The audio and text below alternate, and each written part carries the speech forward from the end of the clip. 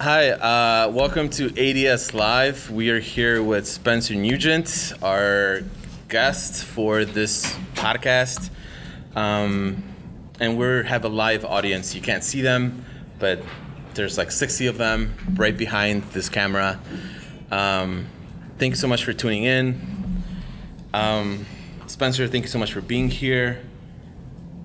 First and foremost, let's just dive into Spencer, who you are, what you do. What is your origin? How did you get into industrial design? Oh, it's a good question.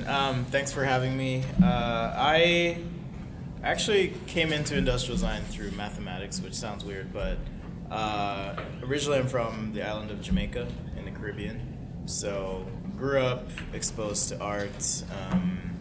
My dad, he was a chemist, biologist, and business leader for an orange juice factory. Sounds weird, but in his spare time he'd paint. So at an early age I was exposed to art. I didn't realize I could do anything with it in terms of building a career and having a living, making a living. So kind of put that to the side, but I was always curious as a child, always breaking things, putting them together. Generally a people watcher. I know it sounds creepy, but I guess just more in tune with how people are and interact with things. So when I was in college, I decided I wanted to teach math. That's what I wanted to do because I loved math in high school. And I went to high school in Jamaica, but went to college in the United States, studied math for about 2 years, got into advanced calculus, and then realized when the numbers started disappearing, the fun went away. It wasn't so much the math that was enjoyable, it was the problem solving, which goes back to, kind of what I love doing.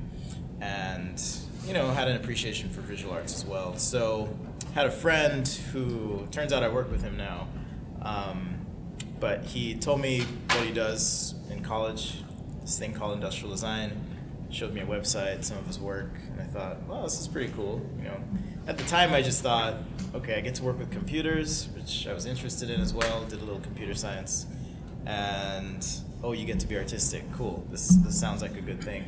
And so I decided to dive in and do it, and turns out I was okay at it, and had a lot of fun doing it, so stuck with that. That's kind of how I ended up in industrial design. That's awesome. I went into industrial design through set design. And if you guys don't know what set design is you read a play and then you design the set for it. And then it was awesome until the plays started to be like Shakespeare. So I'm like, I can't read Shakespeare. So then that's when I transitioned over to design. So I think everyone has a very interesting story in how we got to industrial design. Or even if you already knew you were going to do industrial design, how did you find out about it in high school? But you went to BYU? I did. I went to BYU, it's Brigham Young University in Utah. Went there from 2004 to 2007. Yep. Yes, like that's correct, according to your LinkedIn profile. Cheat sheet. Where's your intern? I know that you had a couple of illustrious internships. I wouldn't say illustrious. So as a student, I was hungry. I quickly realized as soon as I started the degree that I was ill-equipped to excel unless I absorbed as much as I could from everyone and everything. So I would read, I would listen, I would follow people.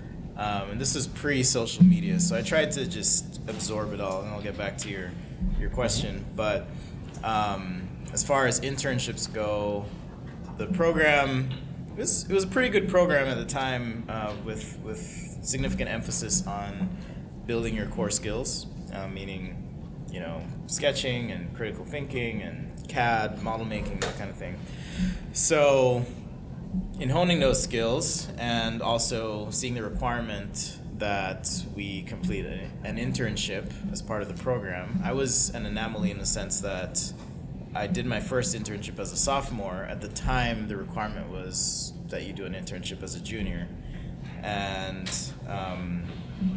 my first internship was with Astro Studios in San Francisco.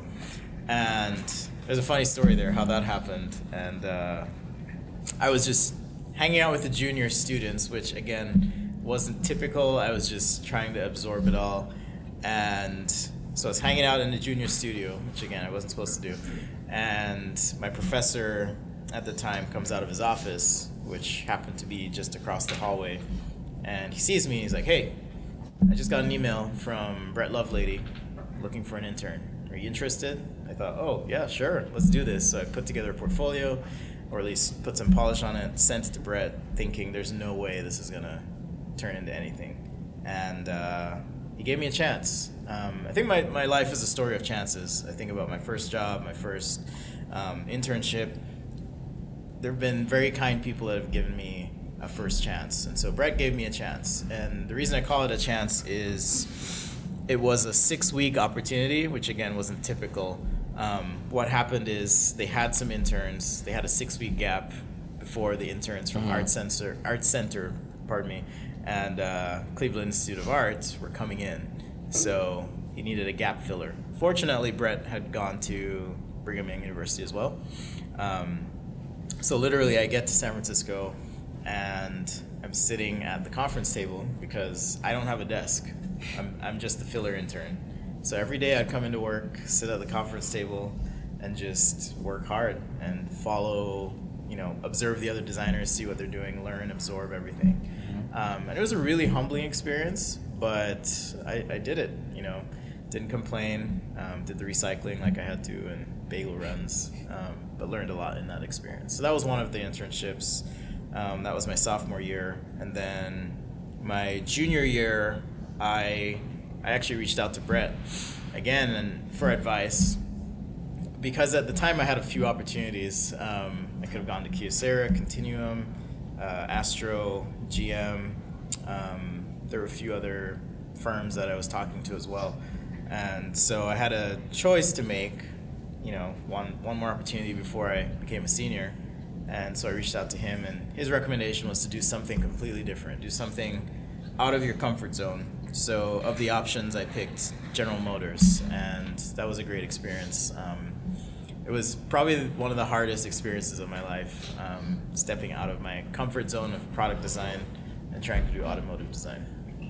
So we have a lot of students in this room from different schools. We have students from University of Illinois at Urbana-Champaign, University of Illinois at Chicago, Notre Dame, Western Michigan. I don't know, I'm sorry if I missed anyone else, but people who don't go to Art Center and go to Cleveland Institute of Art, what are some tips, some advice if they want to apply for internships, regardless of whether they're second year, third year? I think, so I've been doing this for a while, and meaning working, applied for jobs, hired people, and this is all, take this with a grain of salt because this is my perspective and my point of view. Mm-hmm. But when I hire someone at a junior level or internship level, it's because I'm interested in you doing real work. So try to show a strong competency at those things that will get work done, like sketching, like critical thinking, like understanding things from a user perspective, but try not to get lost in the weeds of user stories and user-centered design. That's important, but that's something I think that you learn over time. The more important thing is, hey, can you sit at the computer and do CAD for 8 hours and give us something usable? Can you iterate on this idea with these requirements and come up with a solution that is useful in a reasonable time? Okay. Is there anything else that you look at, like, besides the core skills? Should the person be a good person? Yeah, I mean, I was just thinking as I said that, don't be a jerk, don't be an asshole. No one likes to work with people that aren't tolerable. And personally, I try to watch for that myself. For me, it's always been and always will be about the work, not about pumping myself. I don't, beat my chest or anything like that. And because it's frankly off-putting. The community is small, and there are characters out there that have a tendency to inflate themselves, and it doesn't bode well. There are people that I've encountered that have done things in the community, and students even, and it follows you. So just watch out for how you present yourself. I sometimes tell students, you as a person, you're a design project as well. So try to understand where you want to fit and what things you need to work on personality-wise or skill-wise to fit into the context in which you want to find yourself. Is it too early for students to start to think about having an ethos for their own themselves, what they believe in, their vision? I don't think it's too early. No, I don't think it's too early, but there comes a point in your career where you learn to find a balance between what you believe at your core and what a business might need. And there's different types and approaches to industrial design. We talked about that last night a little bit, just different aspects to it. There's discursive design and I forgot the names. I'm not gonna pretend. Corporate. Yeah. What were the other ones? I don't know. Okay. Point being, there's different approaches to this discipline, and so you get to decide, okay, what are my core values, and how will I adapt those core values to work within the constraints of the direction my career is heading. So, for example, in a consultancy, it's a little bit easier to, I think, at times, I'm going to caveat this heavily, a little bit easier to hold on to those values and represent the values of that consultancy, particularly if they hired you for your values. It's a bit easier to maintain that vision, point of view, perspective through the project. As a consultant, meaning individual consultant, which I've done, it's a little bit harder because you're having to essentially conform to the whims or desires of your client sometimes. In other words, sometimes you may work on a project that pushes against your values. You may be working on something that, let's say you believe in sustainable design as a core principle, and everything you do comes from that point of view, but someone's throwing a lot of money at you and saying, hey, we want you to do this thing that pushes up against that core belief. Now you have a decision to make. Am I going to compromise on those values, or am I going to say no to the money? Sometimes that's hard. In corporate design, it's a little bit different because that paycheck's coming, but you find that you have to find ways to package your values so that your partners in the design process can accept and adopt those values as you go through the design process. Okay. Now you have a very diverse work resume. You've worked at consultancies, you've started your own businesses, and now you're in corporate with Vivint Smart Home. Can you share with us what are some differences as far as working in consultancies, working for yourself, and then now working in corporate America? Wow, that's a pretty broad question. Yeah. So I'll just speak to, I guess, my journey. So in 2008, shit hit the fan, the world exploded, and the economy tanked. It was a dark time. I was at Astro. It was happy times until that happened, and we had to let some people go. And my turn came, and so my business partner and I at the time, we had a choice to make. And I remember the day we went outside to the parking lot, and we had a little conversation, and we decided, yeah, let's try and start our own business. Now, in hindsight, 2 years out of school, deciding to start a consultancy is just crazy. But some of the best things happen out of the craziest thoughts. And for us, it was incredibly challenging. Starting from 0 clients, trying to gain recognition, build relationships, understand how to run a business, how to start a business, run a website. There's a lot of stuff we had to learn in a short period of time. But to answer your question, or rather, well, I'll just leave that there. The next phase, so I did that for about 5 years. In that time, there's always, I believe in hustle, so there's always side hustles. I've done custom furniture for clients, something I don't really put out there, but I do a lot of woodworking and custom furniture. Started the ID sketching / Sketch-A-Day effort, which turned into me traveling and doing workshops. Not really I would say, not an income source per se, but my bet at the time was that I could create some goodwill that would help my business, and long term it's played out that way. Then made the transition into corporate America, and the way that happened was, as a consultant, I did some work for a client who ended up being one of my best friends and mentors, who had this company called Space Monkey, and that got acquired by Vivint. So he reached out to me one day and said, hey, if you want to get on board, now's the time. Just being kind of cryptic, like he was at the time. And I asked, what is this? What's going on? And he wouldn't tell me much, and I just said, yeah, let's do it.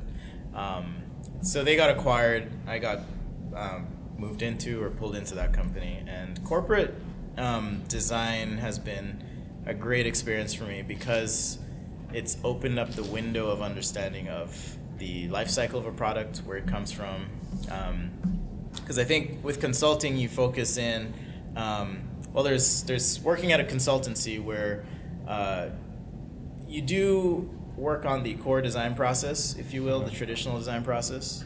Some of that gets expanded as they pull in other disciplines into the firm, like engineering or user research, or might be branding, a graphics department. But then when you go corporate, now you're talking, okay, there's business development and there's financial rigor or discipline that comes into play, where you're having to be accountable for showing the value of design in a broader context of a business. And those decisions aren't so much emotional or ethereal or just emotive, if you will, but they have to come from a principled place. So I've had to learn to articulate the value of design in that context to make sure that, again, those core values are carried through the life cycle of a product. But in the last few years, I've learned a ton working in corporate design. Does that answer your question? I think so. Okay. I guess only time will tell when we look at the audio. Okay. You started idsketching.com, which is essentially Sketch-A-Day, right? Kind of. Yeah, there's a story there. So this summer, for those who weren't present, we held a conference this summer called Square One, where we introduced an award called the Community Design Award. And the reason why this award was how it came to be was we wanted to highlight some designers that were giving back to the community in a very selfless way. So we awarded you the Community Design Award for your work for idsketching.com, Yeah, that Sketch-A-Day. was a surprise. And you've been doing that for almost 10 years now, where you just... A little over 10 years. You just give back, you do YouTube videos. Has anyone seen his YouTube videos online? Yeah? It's free, right? Isn't that that's awesome. Like the fact that you find ways to give back to the community. I've used your work in my classes. You saved my butt so many times. Here, let's watch this video, and then I make it into like a lecture. But I mean, is that rewarding? I mean, why did you do it, and what do you get out of it? Is that rewarding? Wow. Yeah. I don't ever think about the reward, which probably sounds crazy, but I've been having a few conversations this weekend, and someone did ask a similar question. Mm-hmm. And yeah, I never expect anything from it, never hope. I mean, sure, I want to be able to have it pay for itself because it costs money to buy markers and equipment, but other than that, I've never expected anything. As for how it started in 2008, that dark year I mentioned. And me and my business partner at the time, John Mullenkamp, he's at GoPro now, awesome designer. He's another guy, I'm gonna go on a tangent here. Super awesome guy. There are a lot of designers out there you don't even know exist that are just off the charts talented. He's one of those people. So anyhow, we're sitting at work. So hey John, props. Sitting at work, one day, and I think it was lunch or before lunch. He pulls up this YouTube video of someone sketching a car. I don't know who it is, so I'm gonna make fun of him. It was horrible, absolutely horrible. Like, probably one of the worst demo videos I've seen. And we were just dying laughing, and we didn't just leave it there. We said, hey, you know, we can do better than this. How about I think he said, how about we start a YouTube? It kind of escalated. How about we start a YouTube? And I was like, how about we do a blog? And it turned into, well, no, let's do a full website, which was, again, crazy, because I knew nothing of coding or any of that. I didn't even know WordPress existed. So I built my own CMS after teaching myself some PHP at the time, and just figured it out. And so we launched it, and there was kind of a vacuum, I guess, or an opportunity there where, for me as a student, there was only Gnomon Workshop, which was prohibitively expensive as a student for me to gain access to. There were people putting work out there. Feng Zhu has always been an inspiration. But we wanted to do something that was free and accessible, something that students like we were could access. And so we launched, and the response was bigger than we anticipated, and we had to shut it down. So, because the server just couldn't handle it. So we shut it down, discovered WordPress, relaunched it, and for a while had the blog. So that was idsketching.com. Sketch-A-Day we started, well, it was more of a personal project of mine that kind of turned into something bigger, because I found as a professional, when you transition from being a student to being a professional, where as a student everything is task-based, you have an assignment, you know exactly what to do, when to do it, and how much of it to do, and you do that, and usually that's it, and no more, no less. As a professional, you don't really have that rigor, that discipline around consistent practice. Things are still assignment-based, but I wanted to improve my skills because I noticed that essentially I was getting lazy. I was kind of coasting. So the best way, I think, to make yourself better at something is to make yourself accountable. Well, not the best way, but two things. Make yourself accountable and set a goal. So I set a goal. I'm going to sketch every day, which admittedly I haven't sketched every day. Or at least I haven't posted every day. But the internet is great at keeping you on your promises. Yeah. When you don't sketch, they let you know. Yeah. Yeah. And if it's bad, they let you know. Yeah. Yeah, and so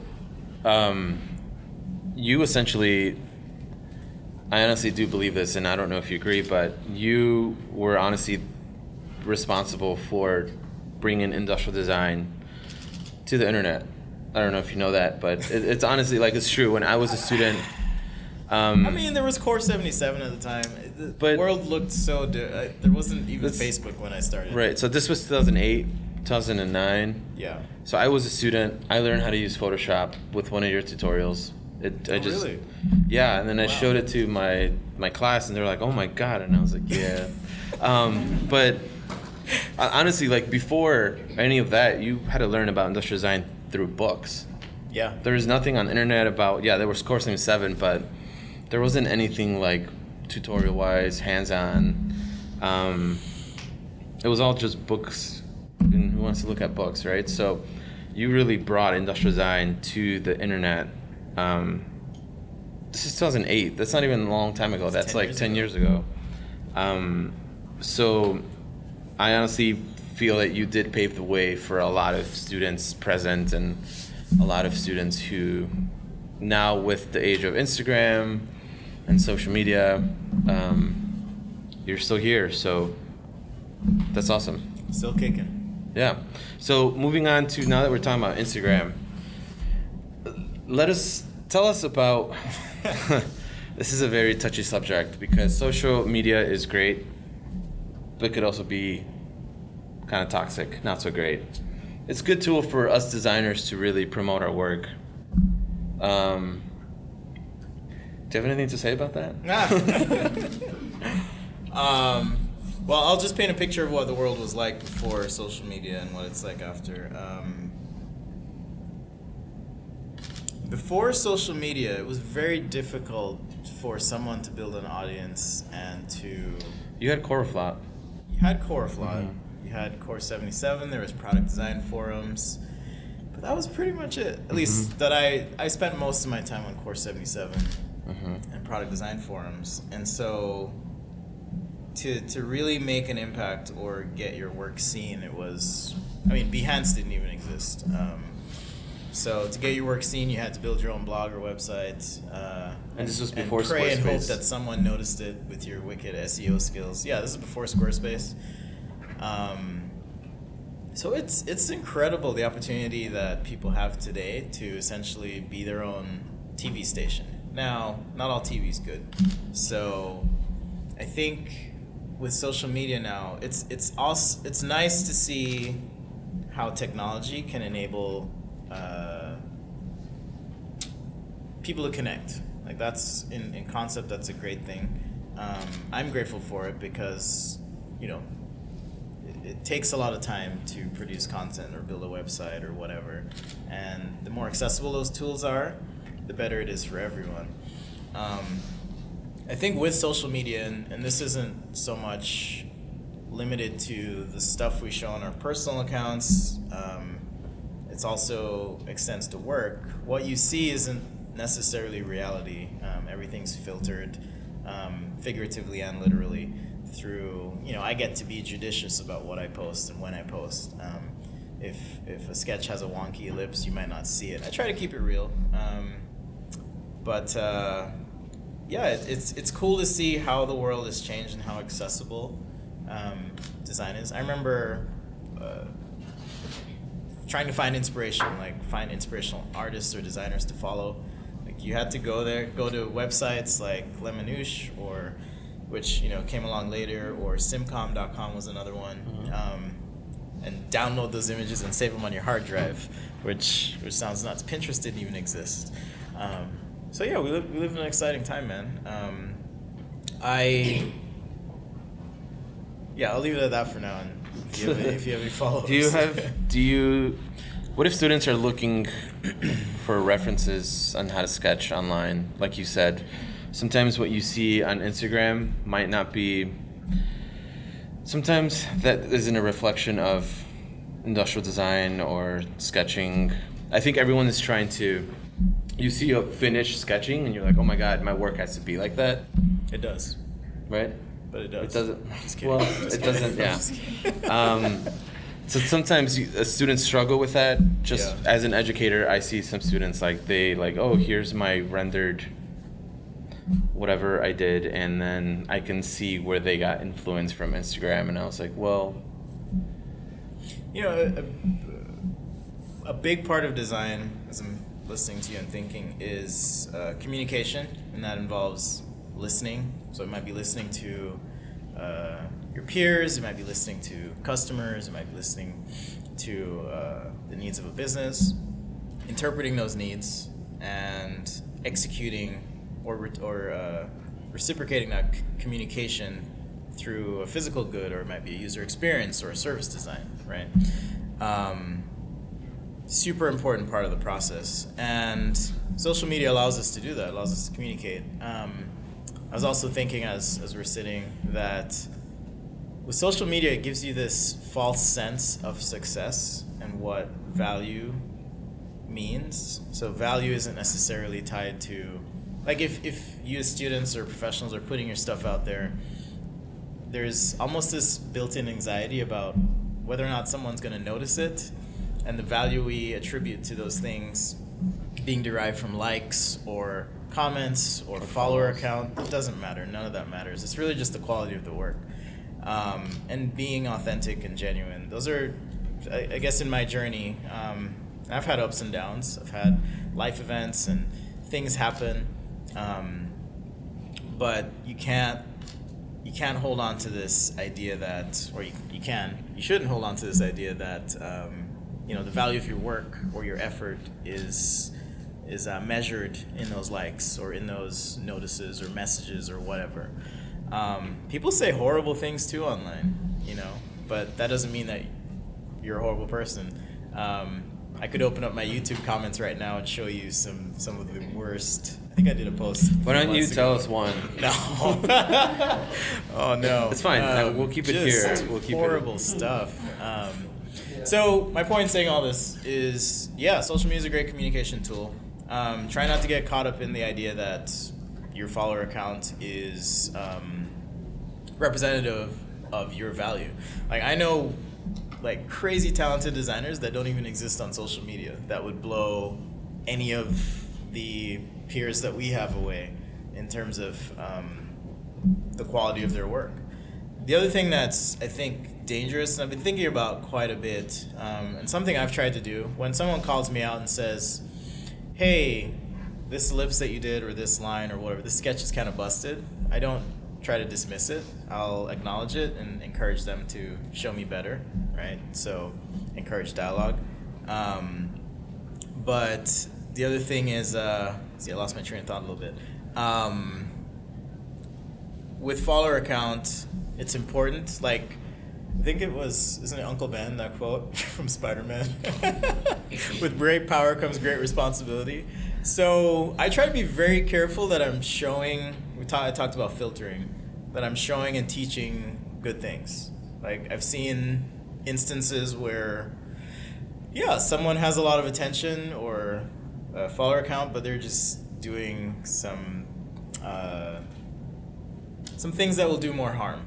And so it's important to make sure, if you do have that influence, like if you've gotten to that point in your social media influence, you have a responsibility. like, yeah, you almost have an inherent responsibility to not lead people astray, create a false impression of what good industrial design is, or good user experience design, or whatever it is you're posting. Might be woodworking. Like, try and show the right things, because we, especially nowadays, I don't want to get too political, like, everything's so subjective, and where there's consensus, there is a determination that this is objective fact and truth. And so, coming full circle, follower count does not equate to, hey, this is necessarily valuable. You have to kind of suss that out for yourself. Maybe compare other designers that have good work, but just because something's interesting doesn't mean it's good for you. No. Kind of like, McDonald's French fries. They're pretty tasty, though. Yeah. So what we're going to do now is we're going to open it up to the audience. So if anyone has any questions, we'll take those questions now, and then we'll have you answer them. All right. So not all at once, right? Any questions? Yes. So in the beginning, you were talking about you want somebody that understands how a user thinks, but you don't want them to get lost in the weeds. Could you give an example of, like, either when you saw somebody get lost in the weeds or when you got lost in the weeds? Let's repeat the question. Me or you? Oh, so the question is, at the beginning of the podcast, I mentioned not getting lost in the weeds of user-centered thinking or design and approaching things from a practical sense. Is that fair? Yes. Okay. And are there any examples of when I've seen or done that? Yeah, there's times where I've worked with junior designers who become so obsessed with building a user scenario or story, or trying to do this on their own, the research, the come to the conclusions or outcomes of the research, that we miss the opportunity to actually execute on the design. And I've seen where there almost becomes a love affair kind of starts to be created with this, or rather, I'll put it this way, that process or that part of the process gets romanticized and placed above the practical execution of design. So if you're a junior designer, I would suggest listening. Take an opportunity to listen. Take an opportunity to question and understand. If you're, for example, in a corporate environment, and you're being asked to execute on a task. Hey, I need you to ideate on this lamp, for example, and we need 50 concepts. Try not to say, hey, well, when I was in school, we did it this way. We came up with a user human who, has 2.5 children and lives in Wisconsin and, whatever. Like, try not to get lost in that, is what I'm saying. And just ask questions like, okay, what is it you're trying to do, or what is it, can you help me understand a bit more the process, or what, just ask the right questions so that you can understand and learn from that process versus necessarily trying to push back and frame things in your own way. Yeah. Yes. Could you speak on like some of the doubts you've had maybe as a student and not knowing your direction in the end? Can I speak to the doubts I've had as a student and not knowing the direction as an end? That was challenging. I remember working on a project for Intel. We were working with small businesses, and it was pretty open-ended. It was junior year, so at this point they kind of took their hands off the wheel a bit as far as the teachers go and our mentors, and kind of let us run, because at that point we should have had a decent understanding of the toolkit that we were going to use to solve this problem. And the problem was, the problem wasn't even defined. It was, hey, go talk to small business owners and see what opportunities there are for Intel to leverage this technology in that context. That was pretty much the ask. So I had a lot of anxiety and trepidation about going into the process, because this was my first experience where, like I said, teachers kind of took a step back, the sponsor kind of took a little bit step back, and things were framed in a vague way. But my advice or recommendation and what helped me was, in light of that ambiguity, just taking a step forward. That was probably the most helpful thing, because in taking that step forward, it builds your faith and courage and confidence in executing. And sure, you're going to make mistakes and mess up, and but that's why your teachers and mentors are there. You can ask questions and get feedback. Pay attention to the feedback that you get. Try not to get lost in, again, romanticizing your own work and getting too attached to it, but look at things objectively, take a step back when you can. But as far as the uncertainty goes, yeah, it really is just about, and I guess this is just life advice, just taking that step and believing that what you're doing is going to be for your benefit. Because even if you fail, even if you mess up, you're gonna be able to learn from that opportunity. Yeah, I think some people, like, we graduated during the recession. Some people might graduate when everyone is hiring. Yeah. And so you just never know, and yeah, you just gotta kind of prepare, like, always. Like, don't put your guard down, right? Yep. Yeah. Question over here.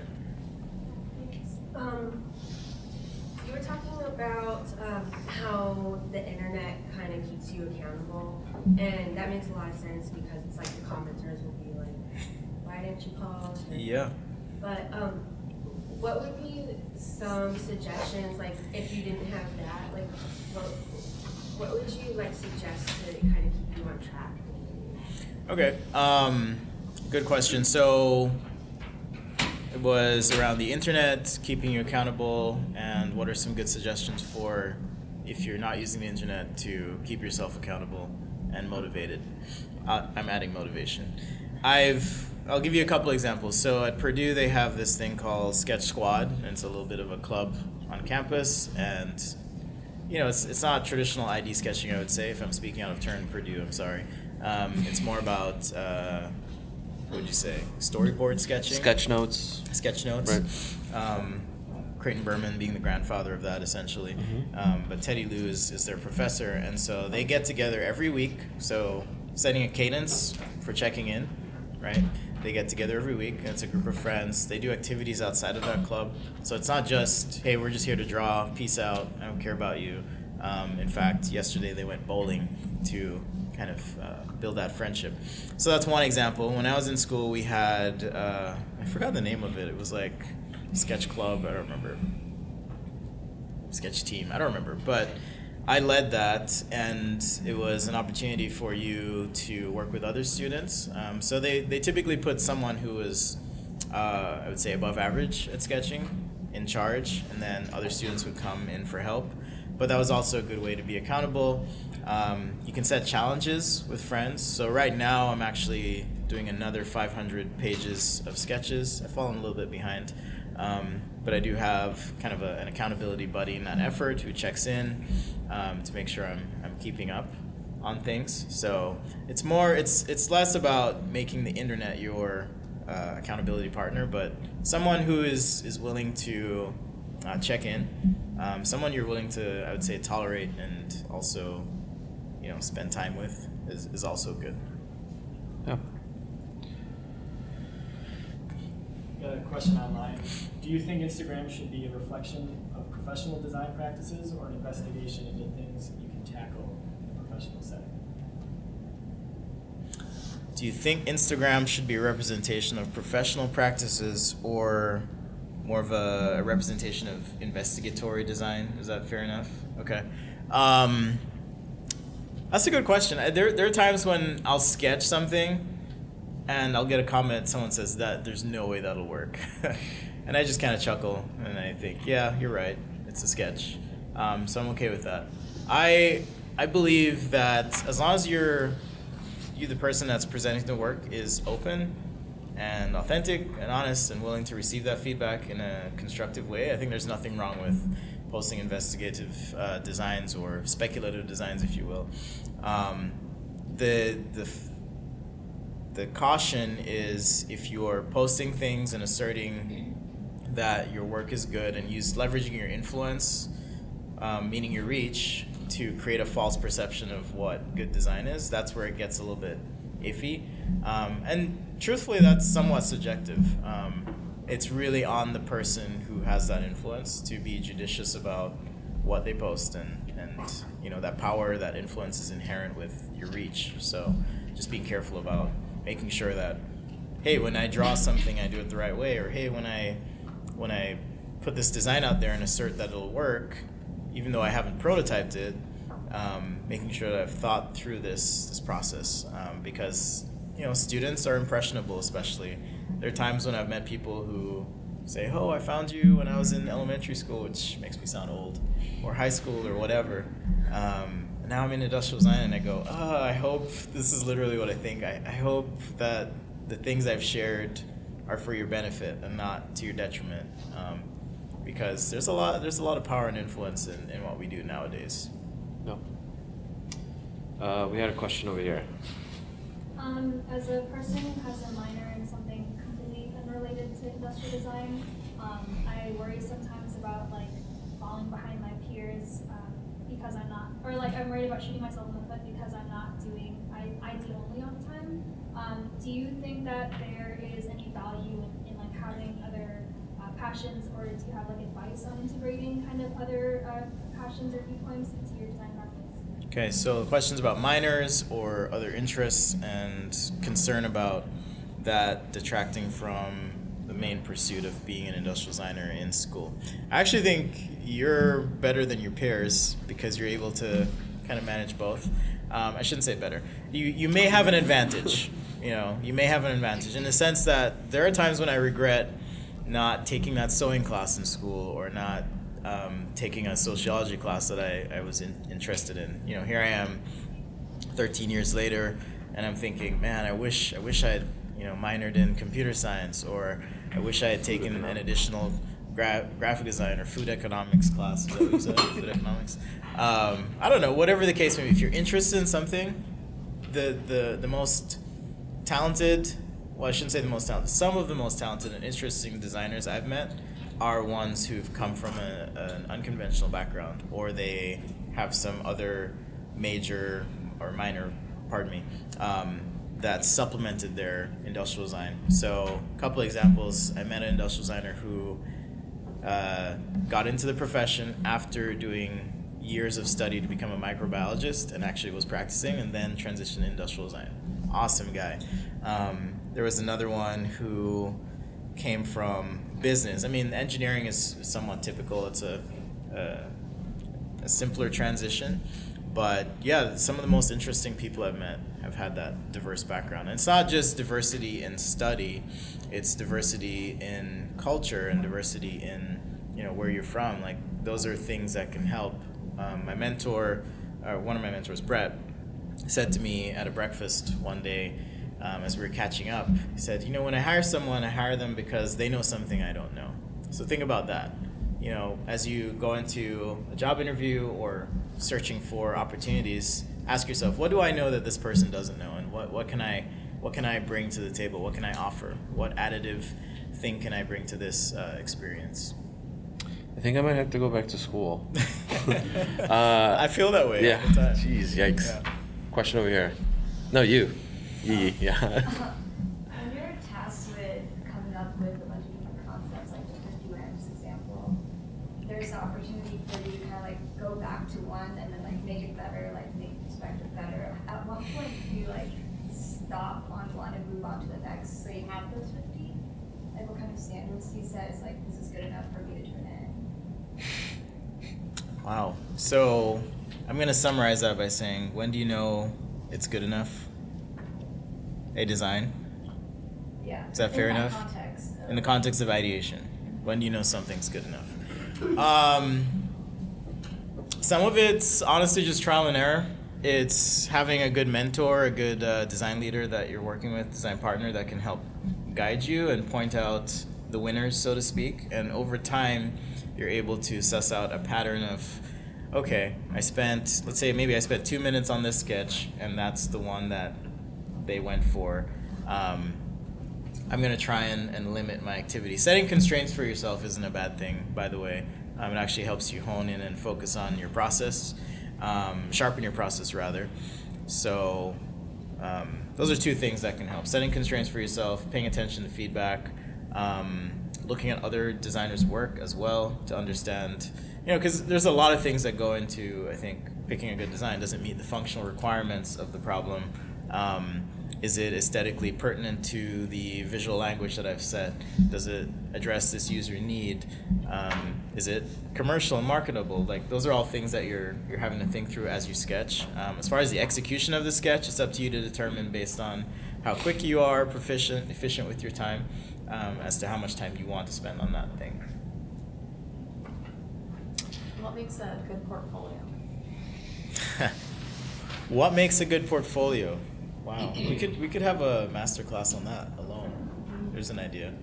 I think the best portfolios I've seen. Well, I'll tell you some things to stay away from. We'll just make this humorous.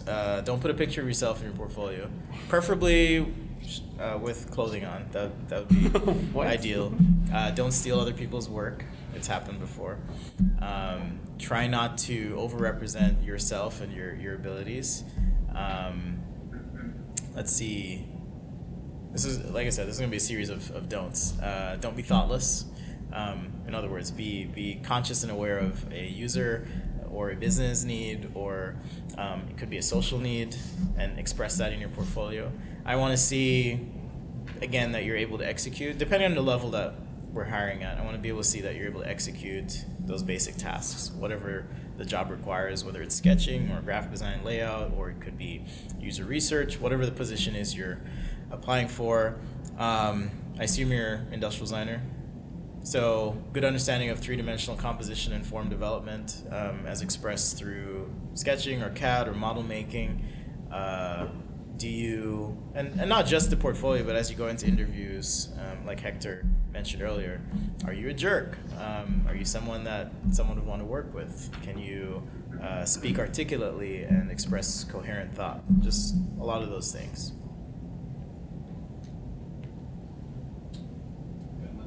Let's do a couple more questions and then we will. Yeah, go ahead. Does inclusive design really exist? Does inclusive design really exist? I'm not sure what you mean by inclusive design, so maybe not. I'll interpret that as design by committee, and yes, it exists, but it's very painful. I think designs, particularly visual design, is challenging in the sense that we should be subject and domain experts in what we do and represent the field as such. However, there are times when people feel like they need to be included in the process when they shouldn't be because they aren't trained as such. And I've thought about this quite a bit, and I think it boils down to the fact that design is so typically tangible or it's something to be experienced, whether it's in a product or a service or a user experience. And so they think, oh, I can see this, I can interact with it. That means I can comment on it. I can contribute as well. Great, nice thought. But if I walk over to an engineer hacking up some code, I'm not going to pretend that I know how to speak their language or understand their process. I may appreciate the outcome, but it doesn't mean that I'm necessarily equipped or qualified to execute, right? And so that's been part of my challenge. I'm not sure if that's what they mean by exclusive design, or inclusive rather. But I would say yes, involve people at their appropriate times, but healthy boundaries and healthy respect for expertise is important as well. Yeah, let's do one more question, and then right here. This is an aspiring industrial designer. With all the sketching and practice that you hold yourself to like improve in your skill, and like in addition to the work that you do like professionally, how would you describe like the balance between like work and like the rest of life? Oh, that's a good question. How much time do we have? Work-life balance. We got like what, 2 minutes? Couple minutes, yeah. Okay, I'll take 60 seconds. So the question was, as an aspiring designer and while you're trying to practice, hone your skills, right? How do you find a good balance between work and life? I think over time that balance shifts quite a bit, and depending on your career choice, this is my visual. This isn't Wakanda. That's Wakanda.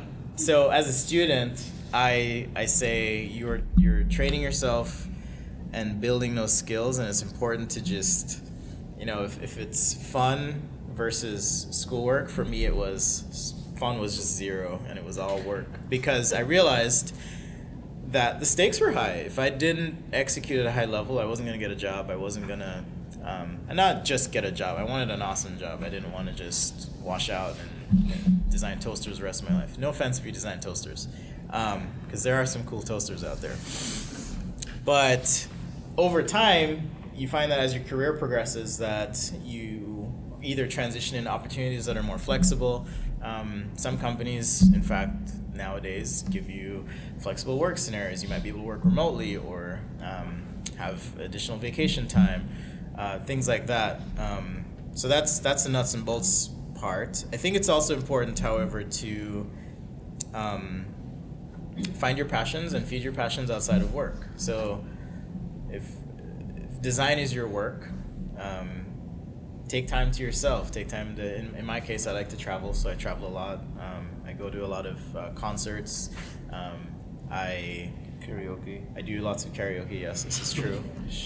I also enjoy, like I said, woodworking and crafting and, just kind of tinkering. So those are things I try to do outside of work. But also, it's important to have friends. It's all about finding that balance. But the short answer is, over time in your career, you'll find that those opportunities to find balance will become more prevalent than they might appear to be at the onset of your career, where it's demanding and you're the one that's expected to work 80 hours a week while others don't. Like, that's just the nature of things.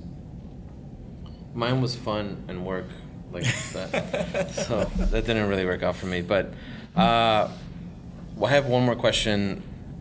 Checks or stripes? Stripes over checks, man.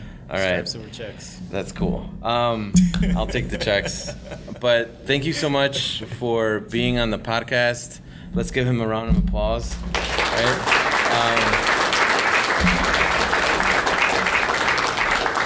If you want to, thank you so much for tuning in. We'll have more podcasts in the future. We'll upload this as soon as we can. But thank you so much. Yep, thank you.